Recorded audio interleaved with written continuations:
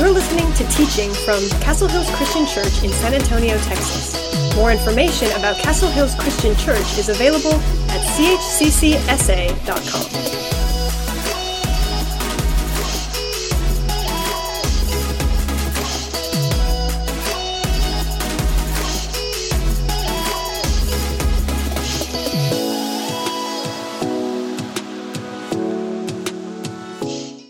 I want to thank everyone for joining us today, and we like to say that we're one big family here at Castle Hills, and I hope that you will feel part of the family. Have you ever been hangry before? My middle son Elijah, one time when we were on vacation, we were in Colorado Springs, and we were having a great time. And Elijah, he's the son that leads worship here at Castle Hills, and he's normally easygoing and just a joy to be around. But on this particular day, he was moody, and one of those times that, man, he was testing my patience. And I finally realized what his issue was, is he was hangry. We hadn't eaten lunch, and he just had become irritable and just not easy to deal with. We finally sat down and ate a late lunch, and nice Elijah came back, and he became a joy to deal with for the rest of the day. Have you ever been there? Have you ever been hangry where, man, you're so hungry and it just kind of changes your mood? I wonder if some of the people in our story today was hangry. We're looking at the story of the feeding of the 5,000 in John chapter 6. If you have your Bibles, go ahead and turn there. This story is in all four Gospels. And we'll see that it's one of Jesus' most public miracles or signs that he performs.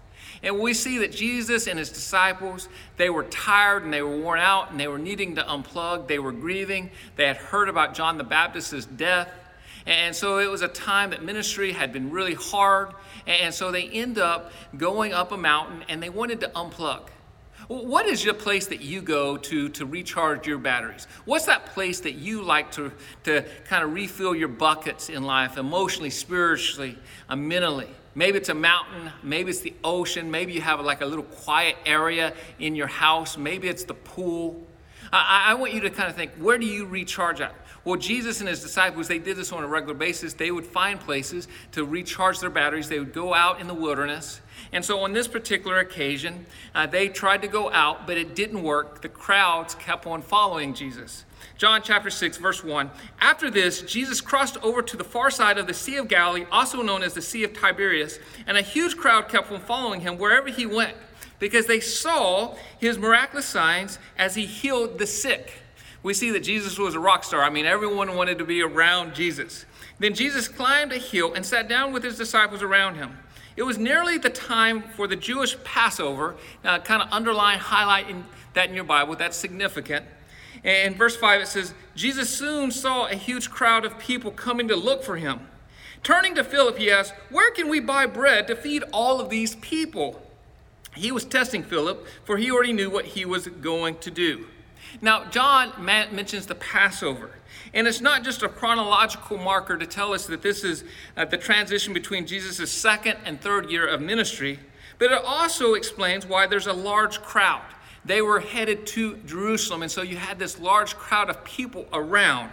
According to Matthew, Mark, and Luke, the disciples were watching all of this unfold, and Jesus had compassion on this crowd. I'm not sure the disciples had compassion as they were wanting to unplug. I'm sure they were a little irritated. I'm sure they were a little annoyed. I'm sure they were a little frustrated. You've been there, right? When you were trying to unplug, when you were trying to rest, you're trying to take a day off, and then all of a sudden your work calls you, or someone from your work bugs you with calls or texts or emails.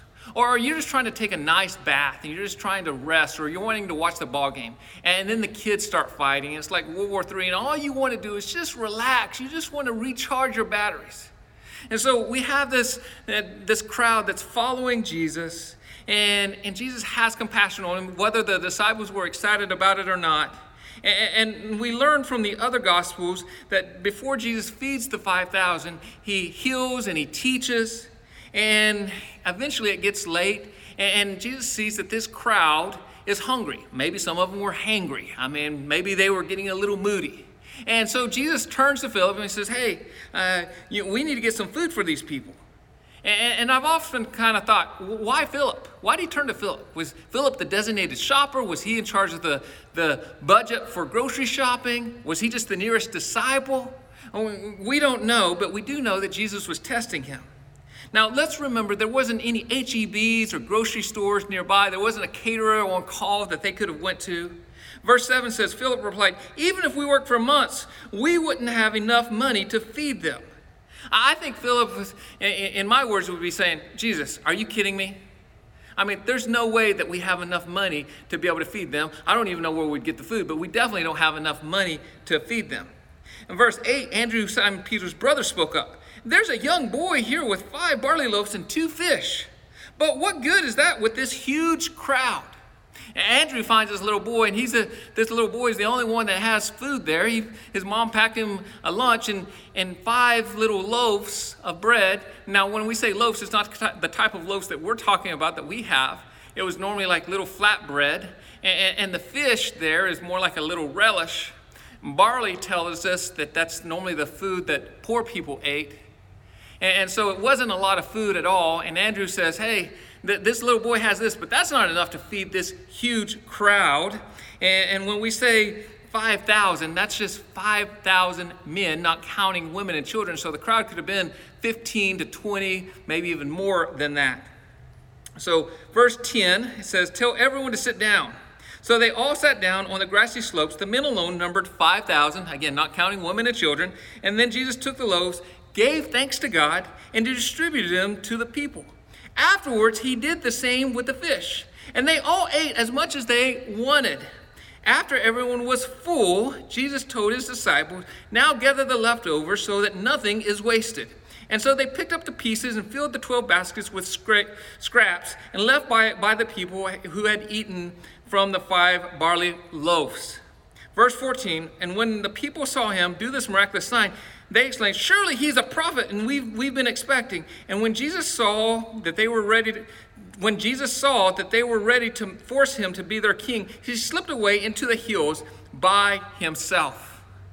We see this amazing miracle, this miracle that Jesus multiplies food to feed this huge crowd. And not only that, but man, he fully satisfies them. It's kind of like Thanksgiving. I mean, they're able to eat and eat and eat, and then there's leftovers on top of it. It's a great story, but how do we apply it to our life? First of all, I think the feeding of the 5,000 is a great demonstration of Jesus' power and authority. As we've been going through this series, we've been talking about the signs that are in the book of John that Jesus does. He turned water into wine. He healed a royal official's son. He healed this man who was paralyzed at a pool. And we see time and time again that Jesus has power and he has authority over all things. And in this, we see that he's even able to multiply food, which I don't know about you, but I think that would be really nice with all the grocery prices that are going up right now. And when you have 3 boys in your house, it seems like the food quickly runs away. And so I'm thinking, man, Jesus, I wish you were in my house to multiply some of the food. But we see in this story Jesus' power, and we see his authority. Secondly, the feeding of the 5,000 is an example of Jesus' empathy, compassion, and generosity. Jesus could have said, you know what?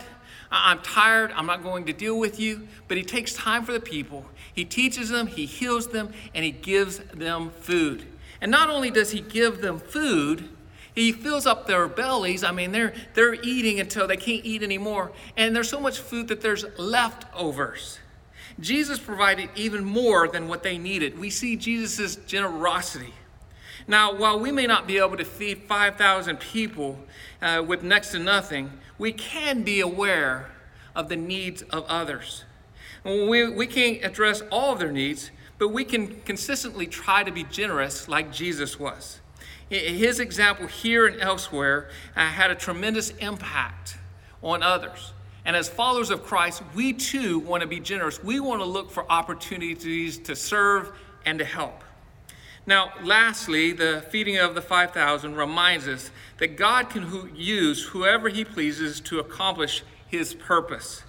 And this means that we're just not part of the crowd, that he knows who we are, that he knows that each one of us has gifts and talents and abilities. The little boy was just one in a huge crowd. Yet God used him, used the little lunch that he brought that day. And God can use you. God uses simple things like little boys who bring their lunch. And again, God can use each one of you. Each one of you have talents, gifts, and abilities. I think about Lauren, who's part of our church, who God has gifted with many, many crafts, talents. And any time that I have a project, I can call or text her, and she steps up to the plate. I think about my mother-in-law, Pat, who attends here, and there's a couple of plants out in our lobby area. And she's very gifted with plants. Me, not so much, but she's very gifted. And she consistently maintains those and makes sure that those are alive and blooming and doing well. I think about Freddie and Luis and Ben, who are mechanics here at the church. And they're constantly checking on our van and trying to help us out in any way possible. Everyone here in our church, God has given you gifts and abilities and talents. The question is, will we use those? You just never know what you own or what gift or talent that you have that God might use to do amazing things.